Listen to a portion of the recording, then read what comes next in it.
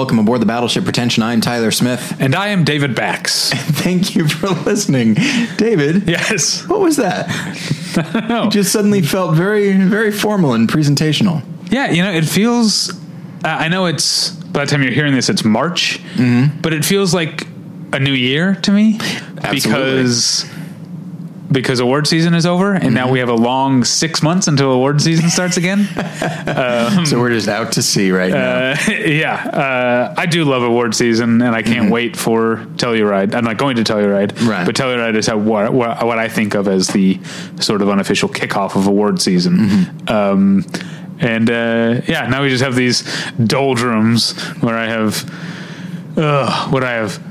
Comic-Con. Yeah. I've got my wife's birthday. I actually got a ton of fun stuff coming up. I guess now that it's March, I guess I should get on this. I've got a book coming out. Yeah. That I forget about. You just had a birthday. We talked about it in the movie journal, but happy birthday again. I'm presenting at not presenting. That's not the right word. I'm lecturing at the International Christian Film Festival.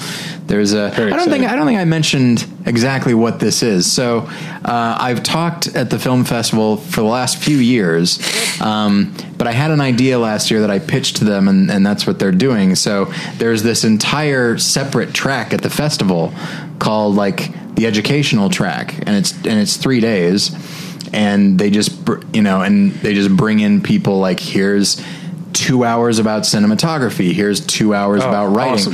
Awesome. And that was my idea. So it starts out with 2 hours of film history. That's me.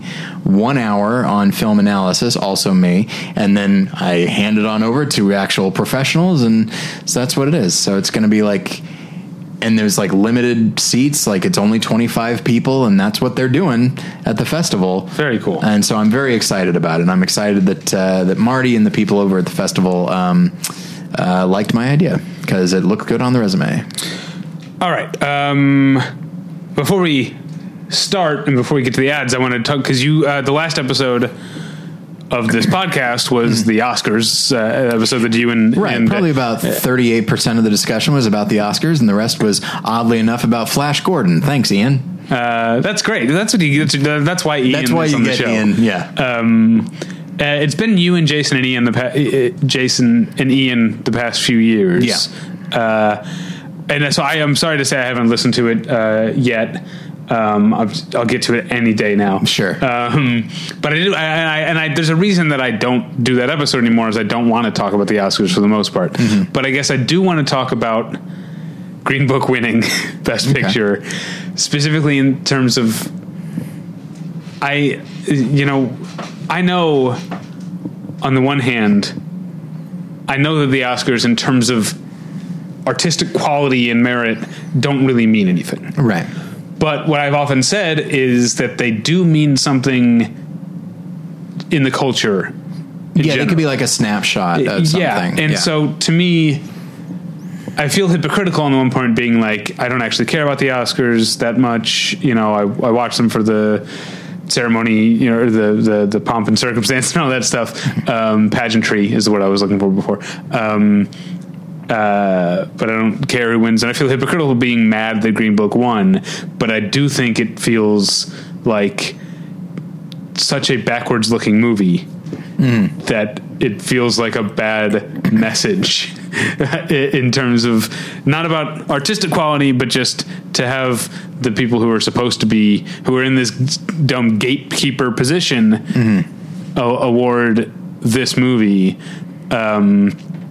And someone I know was saying, I was madder. He was saying he was madder about these types of movies back when these were the only way that movies about black people got made. Right. But in the same year that you have what did he mean? Black Klansman and Black Panther and If Beale Street Could Talk, also in the conversation, it feels less stinging to him. And I was like, yeah, but this is the one that won. And it does mean something, even though the Oscars don't mean what they're supposed to mean, or what they ostensibly mean. Right. I don't know if they're really supposed to, what they claim to mean. A Best Picture win does mean something. And it felt I was surprisingly upset about this win. So I'm not sure if I would say I was. I guess I was on a couple different levels, though. One was the political and cultural level, and the other was just the movie. Like, to me, you can boil it down to 2 good performances and some good chemistry. Yeah, that's what you can boil it down to. I don't want my best pictures to be boiled down to that.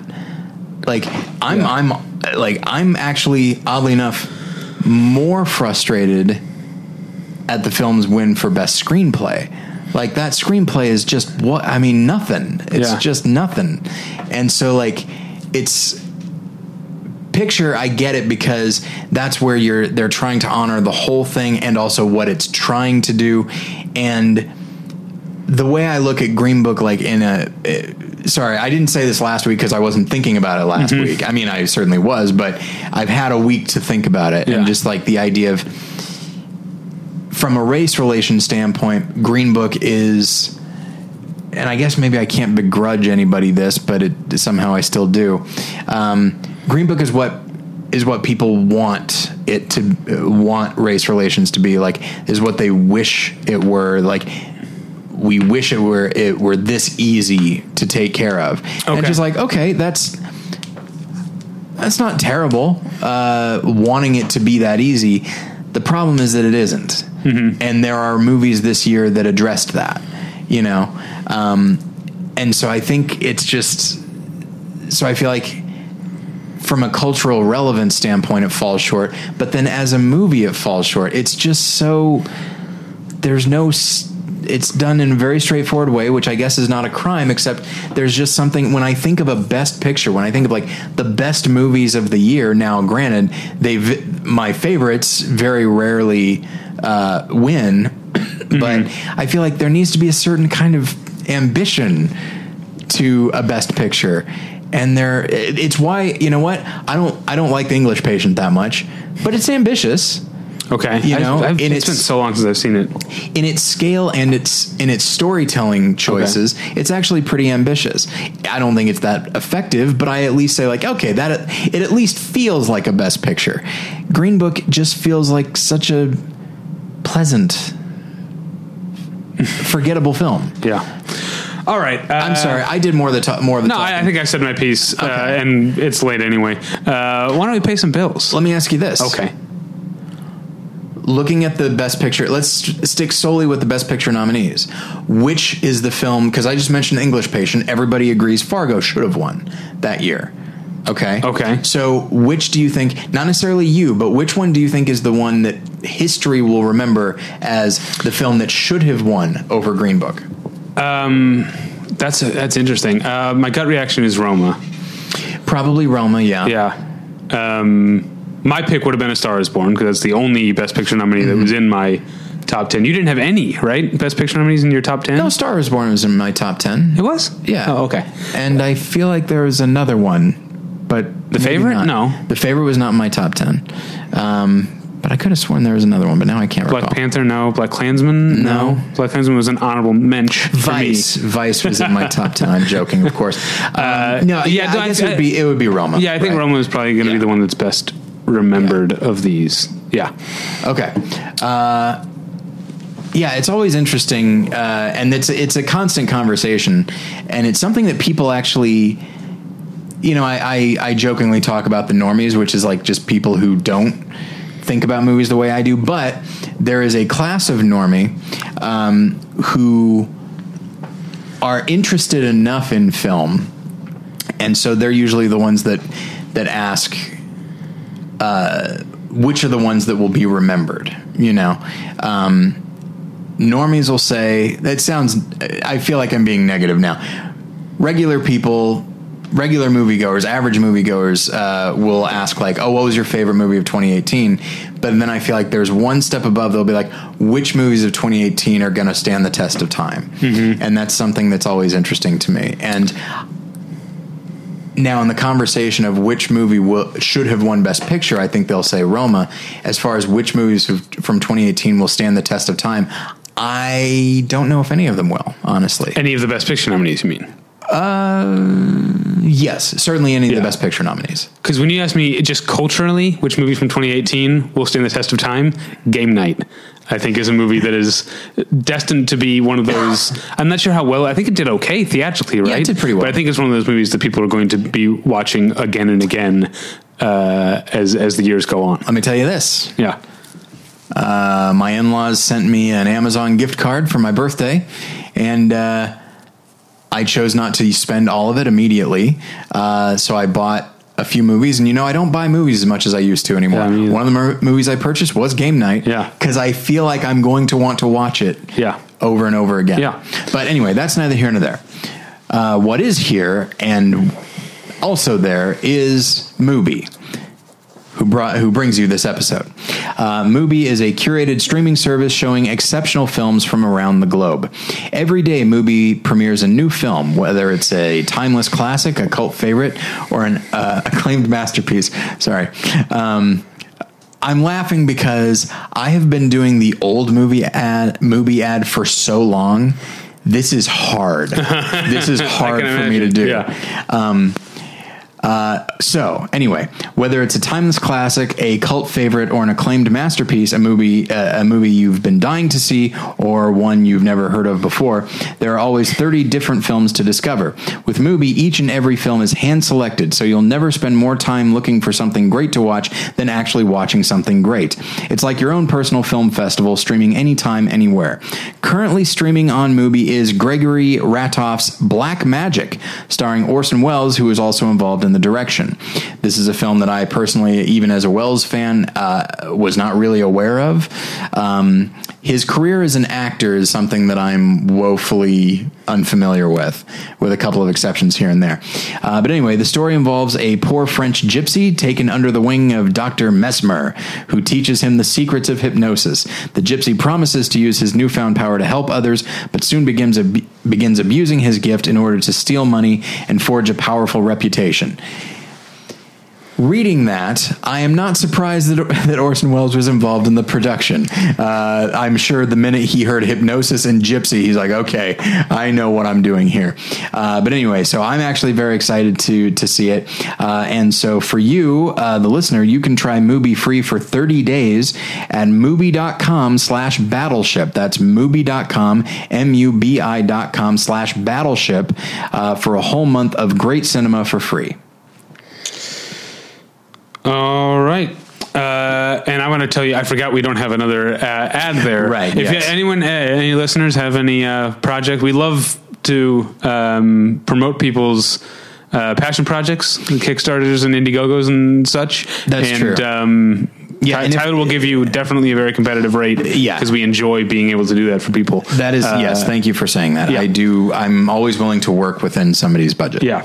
But I want to tell you about tweakedaudio.com. You see, tweakedaudio.com is where you go for professional quality earbuds in a variety of stylish styles and colorful colors. They look great. They sound great. Tyler and I use them each and every day of our lives. Today, there were so many treats in music today. New song by Deaf Heaven, which I listened to a couple of times. Some new Carly Rae Jepsen, which I listened to a couple of times. And then, of course, because I always got to keep things sad, Mark Hollis from Talk Talk died. So I've been listening to Talk Talk a lot these past couple days. Rest in peace, Mark Hollis. Your memory was done justice by the great sound of my tweakedaudio.com earbuds. They're available at a low price. You can rest easy knowing they're available at a low price at tweakedaudio.com.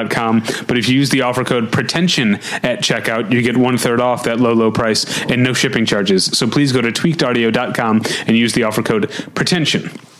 Getting the smile and confidence you've been dreaming about, all from the comfort of your home, isn't a total mystery with Byte clear aligners. Just don't be surprised if all your friends start asking, "What's your secret?" Begin by ordering your at-home impression kit today for only $14.95. Byte clear aligners are doctor-directed and delivered to your door. Treatment costs thousands less than braces, plus they offer flexible financing, accept eligible insurance, and you can pay with your HSA FSA. Get 80% off your impression kit when you use code WONDERY at Byte.com. That's BYTE.com. Start your confidence journey today with Byte. Tyler? Yes. Speaking of people passing, I have found myself surprisingly emotional over the past week about someone that I didn't really know personally. I met him once, and even then it was like a group setting. But you and I, we don't really go to see stand-up comedy as much anymore, but you and I were going to see stand-up comedy a lot at a time when I think, you know, you were talking about like Best Picture nominees, what will be remembered. I think that mid to late aughts era of LA, you know, alt comedy, stand-up comedy scene. Yeah. Like, I think that will be a scene, the type of scene that is very seminal, that has books written about it, that sort of, you know, movies made. I think it was an important scene. And it you know, and it got much bigger and it definitely spawned all kinds of things. But yes, this little, probably 5 year, maybe even less, moment when like podcasting started taking off, which actually raised the profile of some people, but only to a certain point. Yeah. And then the smaller theaters like UCB. The UCB theater, opened in LA in 06? 6, I think. Yeah. And there was so much community between the performers and the audience. Yeah. And so one of the people, I don't know if you've heard of him, you probably have this week because the news of his passing. We did mention him last week as well. Oh, you guys did? Okay. Yeah. Who was part of, I mean, I feel bad talking about the scene in the past tense, because just because you and I stopped, this guy was still working. A lot of these comedians are still working. A lot of these shows are still going on. But Brody Stevens was one of the greatest and most exciting, and certainly one of the more singular, more unique members of that scene. Sure. And one of, you know, I've often said, and I know I don't like to say this sort of thing, like, make sure you see this movie in the theater, because not everyone has a chance. And so I feel bad saying this, but I've often felt that you don't really know who a stand-up comic is and what their art is and what their personality is until you've seen them in the same room. And I feel, to go back to this scene that we're talking about, I feel, especially this week, I have felt incredibly lucky that I saw Brody Stevens so many times. I couldn't even count. So many times I've seen Brody Stevens live. I mentioned that I met him once. I used to go to, which is still going on at a different place, but I used to go to the Tomorrow Show every week, which is midnights at the Steve Allen Theater every Saturday night. And it got to the point where, because of that point, not anymore. As I said, I moved to a different place. Right, yeah, because the Steve Allen Theater and the Center for Inquiry in general is just gone. Yeah. But now it's at the Dynasty Typewriter at the Hayworth Theater, which has become a new hub, I guess. I'm removed from the scene. But at this point, you know, Steve Allen Theater, I was fully scenester. You know, I'd go to the Steve Allen Theater for Tomorrow's Show, barely watch the show, mostly just hang out on the patio with other comedy fans and comics. And so one time, I guess I was hanging out with someone who was friends with Brody, so he sat down and mostly dominated the conversation talking about baseball. Yep. And I wouldn't have traded it for anything. It could have gone on all night, because the phrase, it's kind of a hackneyed phrase, but the phrase that keeps coming up in obituaries and remembrances for Brody Stevens is force of energy. But that term was made for him. Oh yeah. You know,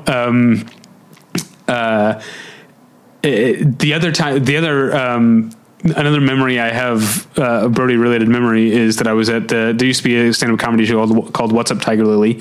And it was called that because when it first started, it was at a restaurant called Tiger Lily, which doesn't exist anymore. It's now sort of a sports bar pub type thing, shitty food, lots of good beer on tap. And then Tiger Lily moved to another building and was run by someone else, and every show would go 3.5 hours. So I stopped going to Tiger Lily. But when Tiger Lily was at Tiger Lily, I went almost every week. And one time, and Brody was going on later that night, I stepped out back to have a smoke, and Brody is sitting in his car. I don't know if he's maybe just amping himself up for his performance, or this is just what he does, because he played the drums. There's no music playing or anything. He's furiously playing the drums with drumsticks on his steering wheel in the car. And I was like, I guess that's how a Brody Stevens prepares. And it certainly showed, like, the fact that he was, among the things he was known for was doing audience warm-up, And it takes a very specific type of person to do that. Our friend Jimmy Pardo did warm up and was very good at it. Like, it requires a certain type of audience engagement and a certain type of energy. And similarly, I would say that, like, you can listen to Jimmy's podcast all day long until you see him in the room. You're in the room with him, and you see him, like, interacting with the audience. You're just like, oh, I had no idea. And at the very first Podcastathon, Brody was actually there. And so to watch Brody and Jimmy interact was a ton of fun, because was Brody there that night? Because I was there. Yeah, he was there. Because I probably met him then too. Yeah, I spent a long time talking about ice skating. Yeah, I didn't watch much of the show that night. Right, because you were helping out. I was helping out, so I must have talked, because I talked to all the comics as they came in, so I must have talked to him that night too. I forgot about that. And it was, Brody was, and I mentioned this last week. There was years ago, he was scheduled to be on Battleship Pretension, and then I believe the day of, he got called to go do to perform somewhere. And so he called and was very apologetic and very nice. And then we just kept schedules didn't line up. He was incredibly busy all the time. And schedules didn't line up, and then it just didn't happen. And that is definitely a regret, because I think it would have been awesome to have him on the show, because he was also apparently one of the nicest guys you'd ever meet. Yeah. But he's also, I say he passed away, as you talked about. And I don't know what to say about that, except that depression is a serious disease. And if you know anyone, make sure to reach out, make sure to donate to suicide hotlines, and just do what you can. It's a monster. But, the other thing, and I can equate this to something, because not all of our listeners are comedy fans, but I can equate certain things about being a comedy fan to being a film fan. Sure. In that, the more movies you watch, the more you start to realize, you start to sort of change your expectation of what it means for a movie to be good. Do you know what I mean? And I think the more stand-up comedy you watch, the more you realize that having good jokes is not really the foundation. Right. It's good to have good jokes, but having good jokes isn't the same as being funny. Yeah. And Brody had a handful of jokes that were very funny, but he didn't really need jokes. He was funny. Yeah. You know what I mean? And it's obvious whenever there's a comedian that all the other comedians love, that means he has something, you know? And clearly comedians loved Brody. You've seen it in The Outpouring. Since then, he didn't have to have jokes. He had just phrases that he would say. Oh yeah. Or even not his, because he had certain phrases. Positive energy. Yeah. Yes, you got it. Yeah. Enjoy it. Yeah. Which is something my wife and I still say to each other, and so much so we say it to each other so often that we've said it a couple of times since last week, and then immediately been like, oh. Yeah. But the other one that this is a very specific, because another thing he could do is very, very specific local references. And one, I don't know, I guess back in the 70s, H Salt Fish and Chips was American and Canadian chain. Now they're only in California. I think almost only in Southern California. And one time also at Tiger Lily, which has an H Salt Fish and Chips. Kind of, it's more across the street from the Steve Allen Theater, but Tiger Lily was around the corner from the Steve Allen Theater in Vermont. There's an H Salt Fish and Chips, and there was a heckler, because there would get hecklers at Tiger Lily all the time, because it was just a Thai restaurant. Yeah. And people would just like be there, and then a comedy show would break out, and they didn't know what to make of it, and so you get hecklers. And one guy told Brody there was something fishy about him, and Brody goes, "Who am I, H Salt?" And there's one in North Hollywood, so my wife and I say that whenever we drive past it. There is, I spent the week watching YouTube clips of Brody. Me too, yeah. And there's one where he's in Seattle, and I watched that. Yeah, it would appear that anywhere he would go is like, all right, time to bone up on references about that place. And if nothing else, he would just list baseball players. But like, And it was just astonishing, his ability to do that. And the fact that he would shoehorn it in so clumsily was itself the joke as well. Yeah. And it looked like a guy trying really hard to ingratiate himself to the audience. Yeah. Oh man. But he could also get, I don't know if you read that John Roy story on Twitter. Yeah. About doing the benefit with all the agents who hated comedy, didn't want to laugh, and him cracking the room open. That's his skills and his natural energy and talent. I don't like to speak in hyperbole, but I really don't think there will ever be anyone like Brody again. It's hard to imagine. Yeah, and similarly, this is I don't mean to bring negative energy, as he would often call people out, like negative energy. What is it? Arms crossed, negative energy, negative. Just pointing to various people in the audience. But that's the thing, is there is that idea, and it's not an uncommon one in any artistic circles, that somebody who is that unique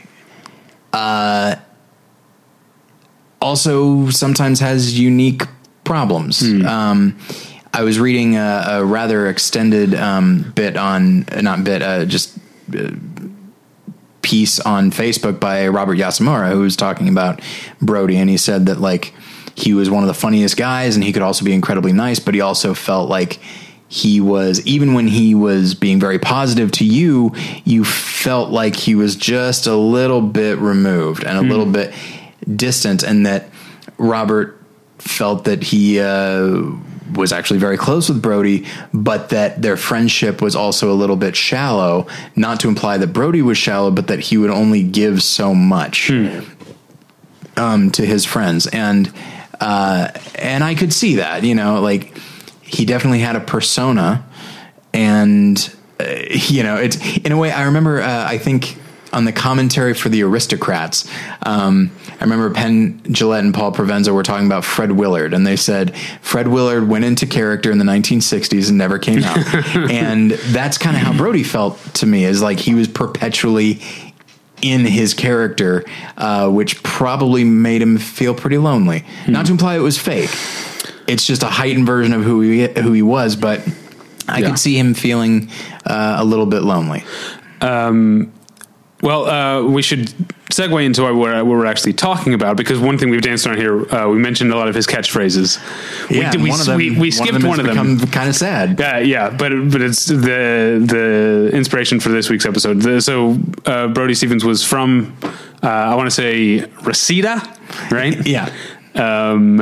And he was very proud to be from the San Fernando Valley, and he would often say 818 till I die. Yes. And you and I are both residents of the San Fernando Valley in the 818, although I have a 323 number. Sell out. You have a St. Paul or a Minneapolis number. Right? Fair enough. But when I first moved here, I lived in Hollywood, which is in the 323. So I got a 323 cell phone number and have just kept it. Anyway, but I'm very proud to live in the Valley. I love the Valley. Probably not quite as much as Brody did. I don't think so. Even he's from Reseda, but then he lived, I think, in Studio City, because he would talk about Starbucks. Yes. Laurel Canyon in Riverside. Yeah. Which is, I've been to that Starbucks. It's not my Starbucks. My Starbucks would be Magnolia and Linkersham. Yeah. If I were going to do the Brody Stevens thing. But the Valley is great. And lots of movies are shot in the Valley, because lots of movies are shot in Los Angeles. But a lot of, there's a smaller subset of movies that actually take place in the Valley. So we're going to talk about San Fernando Valley movies a little bit today. And I did kind of want to differentiate between movies that are shot in the Valley, but aren't necessarily supposed to. Like, I'm trying to think of a good example here. I only wrote down like the true Valley movies.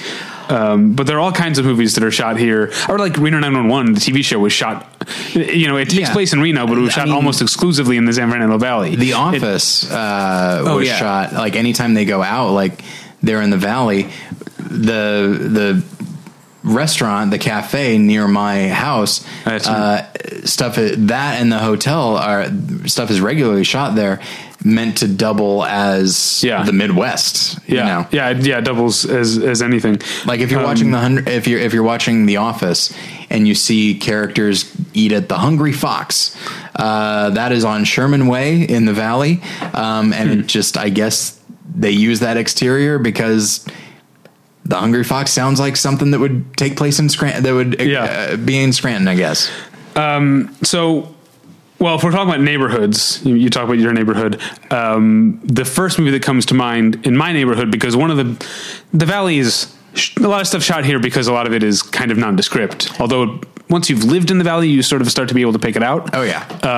But one of the few true memorable landmarks of the San Fernando Valley is in my neighborhood, and I'm talking, of course, of the gigantic neon clown at Circus Liquor at the corner of Burbank and Vineland, which is in my neighborhood, and is also where Cher gets mugged in Clueless. And that clown makes that effectively the sleaziest liquor store in the country. I'd say that's about right. Maybe. I don't know. I've only actually been in there because it's the Valley, which means even though that's close to my house, there are at least 3 liquor stores between me and that. So I don't go very often. I think I went, I went once on the way to Goebel's old place. But, so Clueless is a movie that mostly takes place in Beverly Hills, but that uses the Valley as a location, as a representative of a certain kind of everything that Cher and her family and her friends aren't, which is basic, I guess, or not rich. I mean, the kids who live in the Valley and throw these parties are not poor kids at all, right? But they are a bad element to from Cher's dad, Dan Hideo's point of view, and so the Valley as a location is definitely not. It's not nondescript and Clueless. It is. It's a real location. And I believe, doesn't Circus Liquor show up in Alpha Dog as well? I never saw Alpha Dog. It's not a bad movie. There's some interesting stuff going on, and I seem to recall it being a notable location. I know because there's actually a second Circus Liquor, but the other one doesn't have a clown, so people forget that it's there. Yeah. But it's up at Lancashire and where the El Pollo Loco is.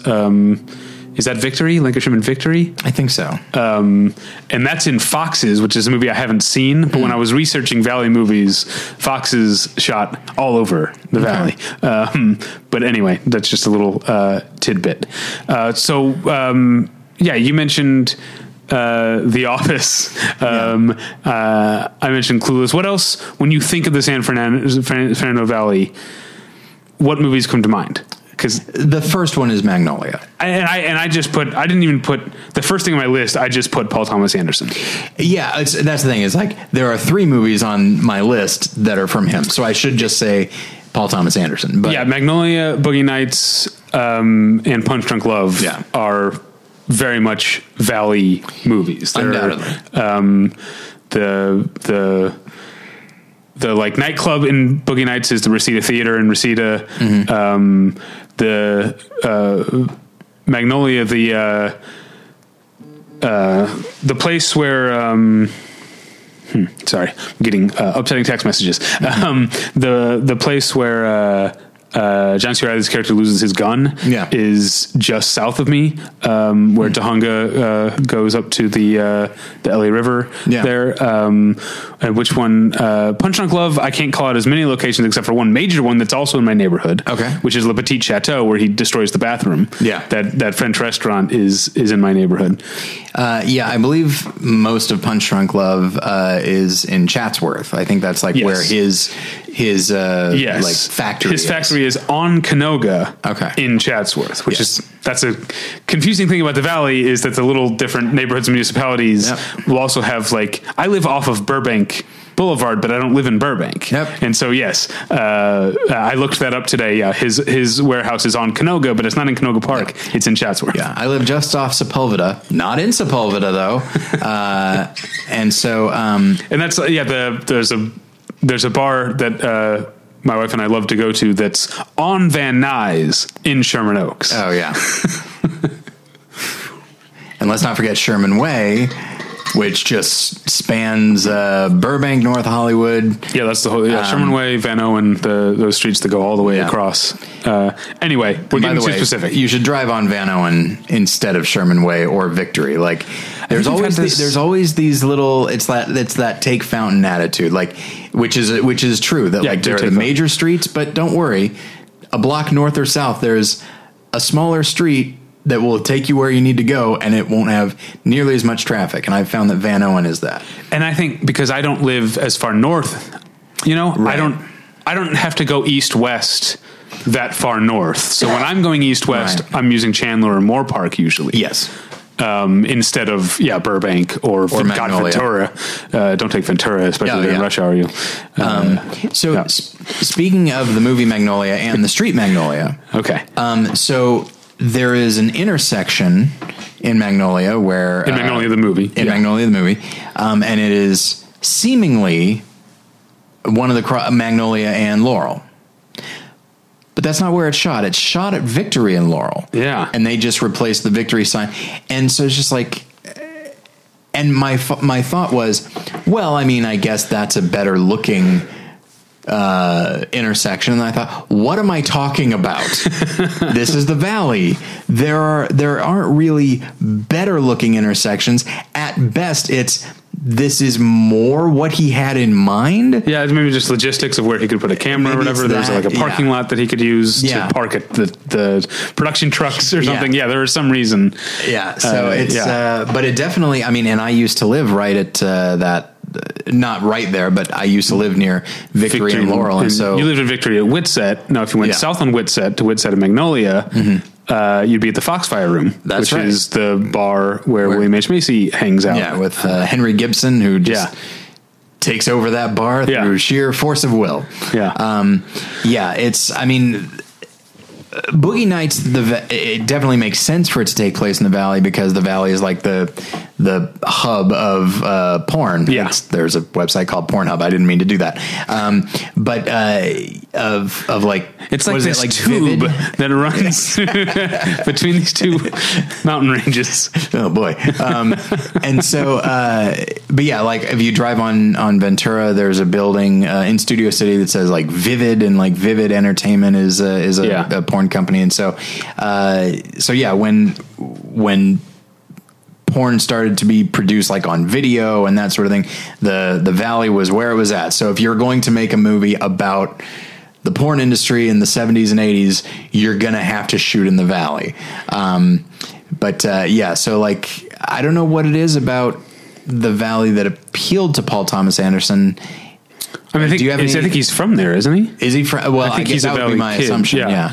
And so is Quentin Tarantino from the Valley, or is he from the South Bay? I don't remember. Anyway, because I feel like the first time that I was really aware of the Valley as a thing was Pulp Fiction. Sure, when they're trying to get rid of Phil Lamar, what's his name? Marvin. They're trying to get rid of Marvin's body, and they're out of their own territory, and they're like, we don't have any connections. In the 818, that's when I knew that 818 was the area code.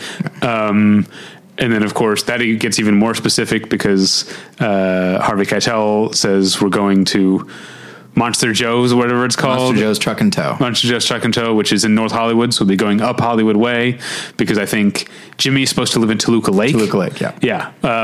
Which I love now watching it because it's like, that's specific. You would go, to get to North Hollywood or that part of North Hollywood. Yeah. You would go up Hollywood Way or Vineland, but Hollywood Way if you're going up there to get to North Hollywood or eventually Sun Valley. Or the Burbank Airport. Yeah, we know the Valley. Yeah, we live there. That's the thing is I feel like Brody would love this conversation because as we're talking about larger things, we're still name dropping streets and landmarks and all that kind of thing. Yeah. But there's something, I guess, about to get more to not just listing movies and locations, which I could happily do for another 45 minutes at least. What the Valley means, and I think I was going to ask about that. Yeah, Pulp Fiction kind of gives you the sense of it, that like it's Los Angeles, but it's not Los Angeles. In fact, here's, I guess, to get more back into specifics and out of movies, that's actually true. People even live in Los Angeles, in the Basin, on the south side of the hills.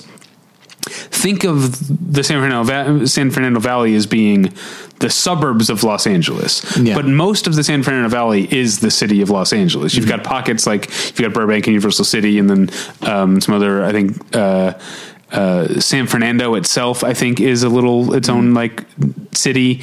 But most of the valley is even all the way up to Sylmar and like way north of what people who live in the Los Angeles Basin think of as Los Angeles. You're still in the city of Los Angeles, and yet it feels different. Like I live in North Hollywood. When I put my address down somewhere, I don't put Los Angeles, California. I put North Hollywood, California, even though that's putting the name of your neighborhood. Right. You know, that's like putting Pilsen, Illinois, if you lived in Pilsen in Chicago. You know what I mean? Yeah. But that's just what we do, because it has the valley does have its own mentality, and it kind of has within the city, the valley has its own sort of second city complex, because people don't think of us as being real Angelinos living up here. I do. I can't even really say why I think this, but I've always felt that people that live in the Basin view the valley as a sort of necessary evil, where it's like, we need somewhere to shoot, but like regular people need a place to live. You know, it's cheaper than most of the rest of the city. And so, and I know a lot of people who, certainly in my neighborhood, I mean, this is not an industry neighborhood at all. And, in North Hollywood, it wasn't either. Burbank and Studio City and maybe Sherman Oaks, you start to get there. But like you get into Sylmar, Sun Valley, like Granada Hills, like there's nothing, you know. Granada Hills, by the way, Drive. That's where the pizza place. And then Granada Hills. The Chinese restaurant at the end, the Great Wall, is on Sherman Way. I've driven past it many times. There was something I was about to say about that. Now I forgot what it was. And when I say necessary evil, like, I mean, it just, do you know what I mean when I say that? I think that's also a shallow, there's a phrase, I talked about this recently. I know you love the movie Congo.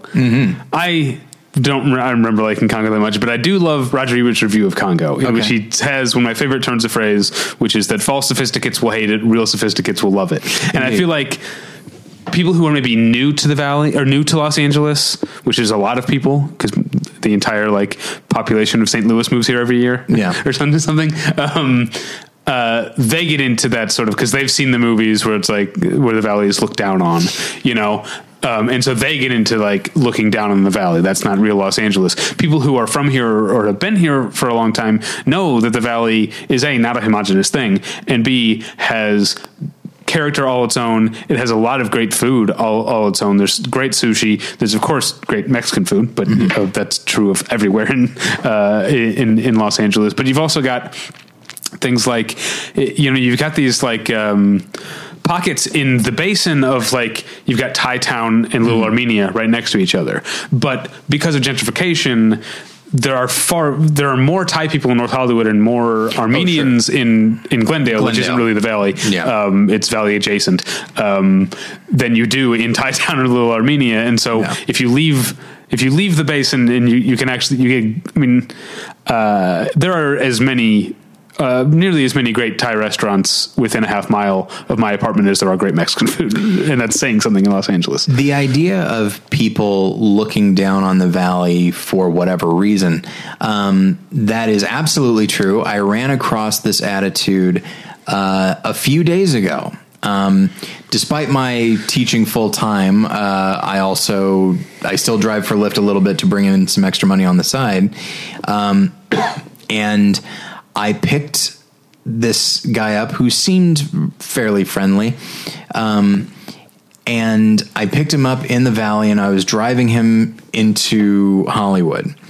And along the way, he lived in Hollywood, but he was visiting a friend in the Valley. And along the way, he decided to start pontificating about people in the Valley. And he said, he's like, what is it about the people that live here? You know, he's like, they never want to leave. They never want to go anywhere. You know, they just want to stay in the Valley and where it's nice and safe. And part of me is like, I've only ever lived in the Valley since I've been here, but I was tired. So I was like, I don't know. So that's it. But I just had that thought of like, but that's also not true. We leave every day. Right. I don't work in the Valley. So I don't know. I don't know what he means by that. But maybe that is it's that false sophisticate thing. Yeah. That Los Angeles is, the basin is cosmopolitan. Yeah. And the Valley is the suburbs. But it really, I mean, in the same way that like stuff is shot here because it can be kind of a stand-in for, middle America. Yeah. I wonder the Brady Bunch house in Studio City. Yeah. Yeah. I wonder if Los Angeles a lot of people that live in Los Angeles and are in the industry, moved from elsewhere, probably because they didn't feel quite so at home there. Yeah. So they come here and then they see the Valley and it maybe vaguely reminds them of the suburbs, which of course we're told over and over again are just incredibly soulless and what kind of real person could ever live there. But then also like this middle America thing. And so it's almost like the Valley is viewed as, people talk about it as though it were like the small town they came from. It's like, nobody ever leaves, you know, they just want to stay in their little bubble. Yeah. And it's just like, it's still part of Los Angeles and it's still, a lot of people live here. Yeah. And also we don't just stay in the Valley. I don't understand that, but maybe it's because a person like him is so resistant to going into the Valley, he assumes that it's the other way too. Yeah. Along those lines, I will say that's not a show I bring up very often, but in an early season of Entourage, where what's his name? Vincent Chase. Yeah. The main character anyway. Yes. The actor, he's in Aquaman now. And so he and his entourage, pile into a car to drive into the Valley and like check out like how it's doing, at various movie theaters. And specifically, the Johnny Drama character, he just loads up on bottles of water and they're just like, what's going on? And he goes, I'm not going into the Valley without hydrating first, because it was like in the summer. And he also says, I don't know why I remember this so well, but he says, May to November, I don't go to the Valley unless it's for work or sushi. Work or sushi. Yeah. And it's funny because as they're driving in the Valley, because for those that don't know, the Valley does get much hotter than the rest of it's crazy. Yeah. It'll be a full 10 degrees hotter. Sometimes more. Especially like, because I like to take public transit and I'll walk to the North Hollywood station sweating like crazy. Yeah. Get underground, go a few stops, come up Hollywood and Western or something in Thai-town and come up and be like, I should have brought a sweater. Yeah. It would be that different. It's crazy. And so as the characters are driving around in the Valley, they keep, every time the thermostat in their car like goes up a degree, like they'll be talking and they'll be like 109. And then they keep going. It's actually kind of an amusing moment, but it does speak to just like, there's a certain type of elitist attitude and there's just this understanding that it's just hotter here and it's just, yeah. But in the 80s, the Valley does seem to stand in for a lot of that middle America suburb or the Anytown USA, because you've got E.T., which is mostly Northridge, I think. Although I think because I looked it up today, the big like bike chase at the end, I think, is actually in Porter Ranch. Okay. From what I understand, the Bad News Bears at Chatsworth. Karate Kid is, of course, Reseda, right? I believe that's Reseda. Yeah. And then you've got Encino Man, which is in Encino. That's a movie where the Valley actually plays itself. Karate Kid, the Valley definitely plays itself. Yeah. Because it's called the All Valley Tournament. That's right. the tournament at the end, which always makes me think of that Sklar Brothers bit. Of course. Look that up. Karate tournament traffic.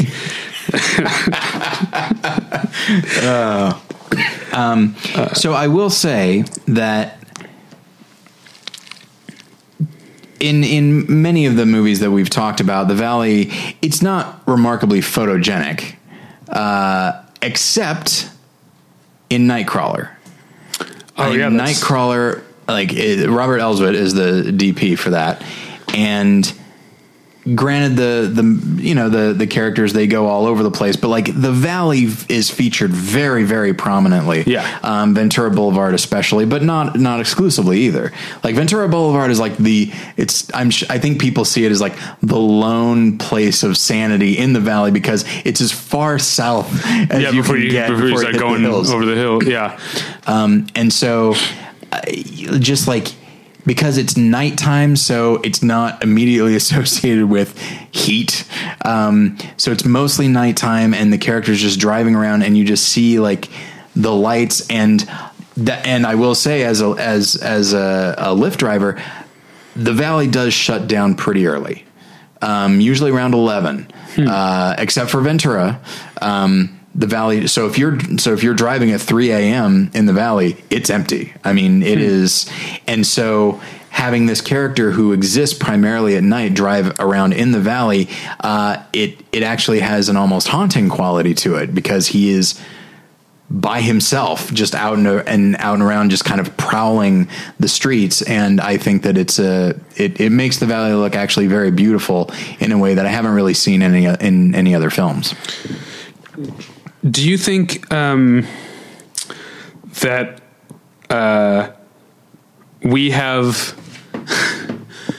So we talked about people in the basin looking down on the Valley, but is there another level of elitism that we call the San Fernando Valley, the Valley, when the San Gabriel Valley is also Los Angeles County? But it's not Los Angeles. It's right, Los Angeles exactly. County. Exactly. And then, of course, you got Simi Valley, which is in Ventura County. Right. Which is where I thought for sure when I was looking up like suburbs, I thought for sure Poltergeist would be the Valley, but Poltergeist is Simi Valley. Oh, yeah. Yeah. And, of course, San Gabriel Valley is known for many things, but it's where San Dimas is. That's right. For Bill and Ted. Also, a lot of The Graduate is in the San Gabriel Valley. I think the church is in like San Dimas, like Diamond Bar or something. Anyway. So I only actually have, I think you have more than I do, but I have one other film. Okay. And it is not a Valley movie, but The Big Lebowski. Right, which the is Valley. There's one specific section when they go to confront Larry about his homework and about the nice car, and they decide they want to go to the In-N-Out. That the house is on Radford by the In-N-Out Burger. Yeah. And once I lived here, it's like, absolutely, I know exactly where that is. Wait, which In-N-Out are they talking about? I think they're talking about the one, I mean, he does say North Hollywood. Yeah, so I think it's the one on Lankershim, which is very close. That's my In-N-Out. Yeah. It's very close to my place. But yeah, it's not on Radford. Yeah. Right, no. The house is on Radford by the In-N-Out Burger. But again, so you've got that thing you were talking about before where the character who lives there is a retired television writer. Yeah. You know, so you've got this, like the suburbs of the industry. Yeah. In the Valley. I've got a number of other movies I wanted to talk about. I feel like even though Ridgemont High is a fake place, I feel like Fast Times at Ridgemont High is very much a Valley movie and kind of, I've never seen Valley Girl, but I think like this 80s thing of the Valley representing sort of middle America teenagers, you know, like I mentioned Karate Kid and I mentioned, I guess E.T. they're a little bit younger. But there was another one that I mentioned. I mean, Back to the Future, I'm not sure where that's supposed to be, but that's shot in the Valley. And I feel like Fast Times at Ridgemont High and maybe Valley Girl, but again, I haven't seen it, are kind of at the forefront of saying, this is what, regular American teen, like, you know, people who hang out at the mall, in this case, the Sherman Oaks Galleria, which is still there. Looks very different than it did in Fast Times at Ridgemont High. Ridgemont High is Van Nuys High School, which was used in something else, but I can't remember what other movie used it now. But I do feel like something about Ridgemont High in the book, because it was based on like a nonfiction book, which I would think was a Valley high school. And so I think something about 1980s teenagedom was at least seen by a lot of people to be captured in the Valley. Yeah. And that's maybe why we get so many things like Karate Kid. Yeah. And even going into Clueless. Now, we haven't mentioned 2 Days in the Valley, which I haven't seen, actually. I saw it when I was in high school. I don't remember much about it, but just I feel like it does get into the same thing of it being like some sort of purgatory. Yeah. You know? Let's we should probably wrap up pretty soon, but let's run down, see if there's anything else. I wrote down one just because, again, I'm giving so many clues about my neighborhood, but the movie Internal Affairs, the Mike Figgis movie with Richard Gere and Andy Garcia and Laurie Metcalf. Great movie. I don't know if you ever saw it. I haven't. I've heard great things. But they shot at the Silver Saddle Motel on Lancashire, which if you drive past it, you'll know because it has a big horse, like a plexiglass horse over the front office. And that's just up the street from the In-N-Out near Radford. What else? Oh, how could I not have mentioned one of the biggest Valley icons? And again, to examine my own elitism, I sometimes treat Burbank the way that the Basin treats the Valley, because Burbank is not Los Angeles. Right. Burbank is its own city. And so I do treat that as more of a suburb. And it also, I will say, because it's its own city, I feel like you can actually tell when you cross from North Hollywood into Burbank. The houses are a little nicer. The lawns are a little nicer. Yeah. It's a little cleaner. Yeah. It feels more suburban. Yeah. Yeah. I mean, definitely when you cross in on Burbank Boulevard, which is how I do it, because that's how you've got your last chance to at North Hollywood is the Mucho Mas restaurant, the Mexican restaurant at Burbank, and is that Pass? Or is that Whitnell? I can't remember. Anyway, then you cross and immediately there's like green medians in the middle of the road. But one of the biggest Valley icons, and this is what it says about the San Fernando Valley and Los Angeles in general, that our icons are a circus, a liquor store clown, and the Safari Inn on Burbank, which played itself, of course, in True Romance. Yeah. And it's played, another show, CSI, which took place ostensibly in Las Vegas, shot all over the Valley, and they used the Safari Inn, which seemed like, hasn't everyone seen True Romance? Don't you know? The Safari Motel Motor Inn, or whatever Brad Pitt says. But that's when the comic book store that I go to is almost literally right across the street from the Safari Inn. So I think about True Romance every weekend when I go to pick up my pull list. Are there any other big icons that you can think of? There's the Hand Car Wash, which is on Ventura, right? Which one is that? It's got like a hand. There's a big fiberglass hand. Yeah. But I'm trying to think if that's in any movies. Another movie I wrote down that's fascinating to watch because it takes place in the Valley before the Valley was really what we think of as a valley, and that's Plan 9 from Outer Space, which takes place in San Fernando. Okay. But treats San Fernando as a small California town near Los Angeles. Whereas now San Fernando, I think San Fernando is still separate, but you don't have to like drive through fields or like country roads to get to San Fernando. It's all connected now. And similarly in Chinatown, when they reference incorporating the Valley into the city, are they referencing the San Fernando Valley? I don't know. Is that where the Orange Groves were? I think so. Yeah. Yeah, I think so. I mean, yeah, because North Hollywood, what is now North Hollywood, was called Lancashire, which is one of the main vein streets. It's where the In-N-Out is, where the Silver Saddle Motel is, named after the Lancashire farm. So, it probably is they probably are talking about the. So there's, that heavily incorporates the valley. Just not what you think of. Yeah. Do we have any final thoughts on living in the valley? Have we on this episode protested too much? Have we been have we been begging people not to be so mean to our home? I don't think so. I mean, I don't have any illusions about the valley. I mean, I recognize what's fascinating to me is that guy that said like people never leave. It's like, well, there aren't a lot of destinations in the valley. So if you do want to go somewhere notable, you leave. And I've only ever lived in the valley, and it has worked out fine with me. I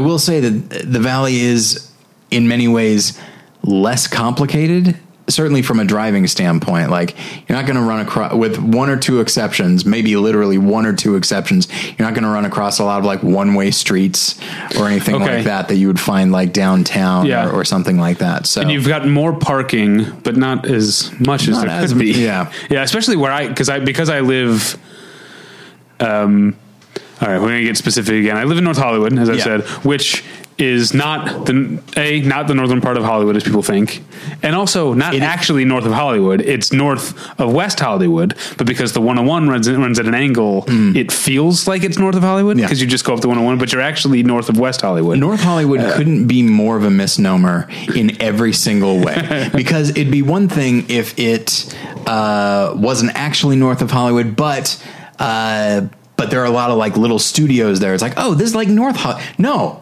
Nothing. Yeah, it's not a production hub. It is not. But the other thing, North Hollywood also goes north for a long. Like I live pretty close to the southern end of North Hollywood, and I live where the North Hollywood train, the subway stop is.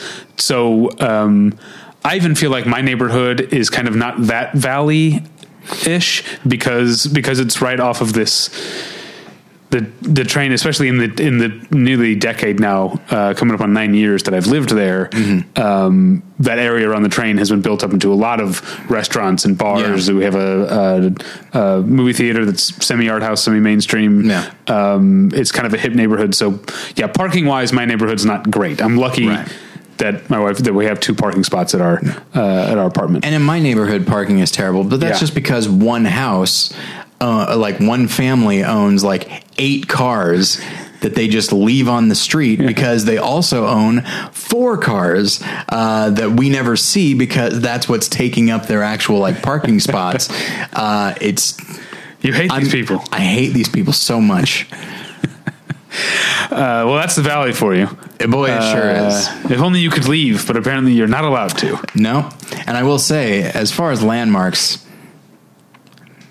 I do think Dr. Hoggly Woggly's Tyler, Texas Barbecue deserves to be one. I thought for sure you were going to say the D's Cuts Barbershop. Well, that's true. That's right around the corner. It's just like, this my ridiculous haircut from D's Cuts has gotten me hungry. Where am I going to go? I'll just go over to Dr. Hoggly Woggly's. A lot of weird names, actually, in my neighborhood now that I think about it.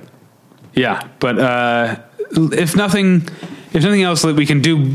hopefully do Brody Stevens a service by saying, come to the valley, come visit the valley. Absolutely. There is good food. There's the Television Academy building over there. Yeah. They have a beautiful theater. I've only been in there once. What else is there? There are a number of community colleges that I apply to. Yeah. They're beautiful parks. Yes. Places to jog. There's murals. There's Universal Studios. Oh yeah, Universal Studios and Warner Brothers and Disney are all and CBS Radford and there are. I mean, yes, Studio City certainly, understandably so, is much more production oriented, but it is still technically the Valley, and so Universal Studios has the Wizarding World of Harry Potter, which I went to last week, and it was delightful. So you can get butterbeer in the Valley. I was reading on a website today. How do you get your butterbeer when you get it? What do you mean? Because apparently there are 3. How do I take it? Yeah, apparently you can get it like as a cold glass of whatever, you can get a frozen version, right? Or you can get it hot in like a coffee cup. Last week it was chilly when I was there, so I got the hot kind. And so this thing I was reading today says that's the way to go. That was their favorite of the ways. I think my least favorite is just the regular cold. Okay. I've had it and it's like, this is pretty good, but there's something about like that flavor that lends itself to either hot or frozen. Yeah. I think my preference is frozen, especially on a warm day, but hot did the trick. And also, so Universal Studios, unlike Disney, you can get alcohol there. Yes. Now, you can't order butterbeer with alcohol in it, but if you take your butterbeer to a bar, they will pour a shot in it for you. Oh, you have to pay again. Yeah. But they will pour a shot in it for you. I did not know that. You cannot make any changes at Wizarding World to your butterbeer at all. Like the beverage itself is trademarked, the look is trademarked, the recipe is trademarked. So like it has like foam on the top, and the foam has an ingredient that some people are allergic to. So they've asked, like, can I get it without the foam? And they say, no, you cannot. I'm sorry. J.K. Rowling gave us very specific instructions. Because they don't want any Instagram photos out there without the foam on it. That's probably. True. Yeah. Because it probably looks less appetizing. That's true. And the foam is delicious, but especially, that is what the frozen butterbeer has over the warm butterbeer, is that the foam itself also freezes and becomes a bit more solid and is somehow more delicious. Last bit. Yes. As far as food, I forgot to mention just on the other side of Vineland from the creepy clown, is tucked away in the corner of a strip mall, is a Lebanese place called Hyatt's Kitchen that is among the best food in the city, not just the Valley. Yeah. So yeah, if you come to the Valley, look me up. We'll go to Hyatt's Kitchen. Well, and there's the Iliad bookstore. Yes, that's also North Hollywood. Great used bookstore. And then along Ventura Boulevard, there is actually some very good shopping and some good restaurants as well. And more good restaurants all the time. Ventura Boulevard has become a place for more and more sort of somewhat well-known chefs, I guess. And there are places like you've got the Black Market Liquor Bar. You've got there's another place that I really like, and I'm now drawing a blank on. I feel bad, but yeah, a lot of good food along Ventura. I just went to Black Market Liquor Bar for Valentine's Day, and it's wonderful. Yeah, I love it. I love, like, the minute I walked in, from the lighting to the architecture, I just absolutely loved being there and just spending time there.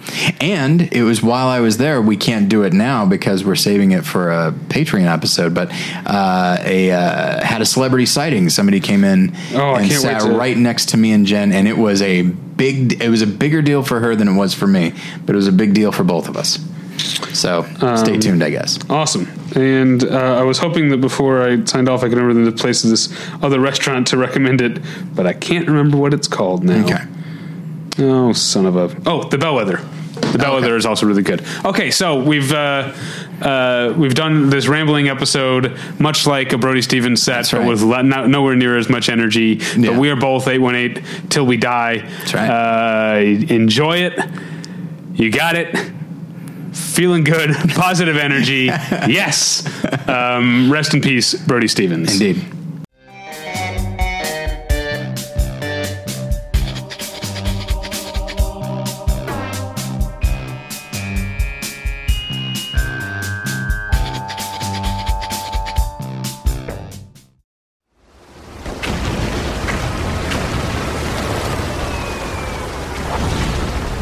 This program is a proud member of the Battleship Pretension Fleet.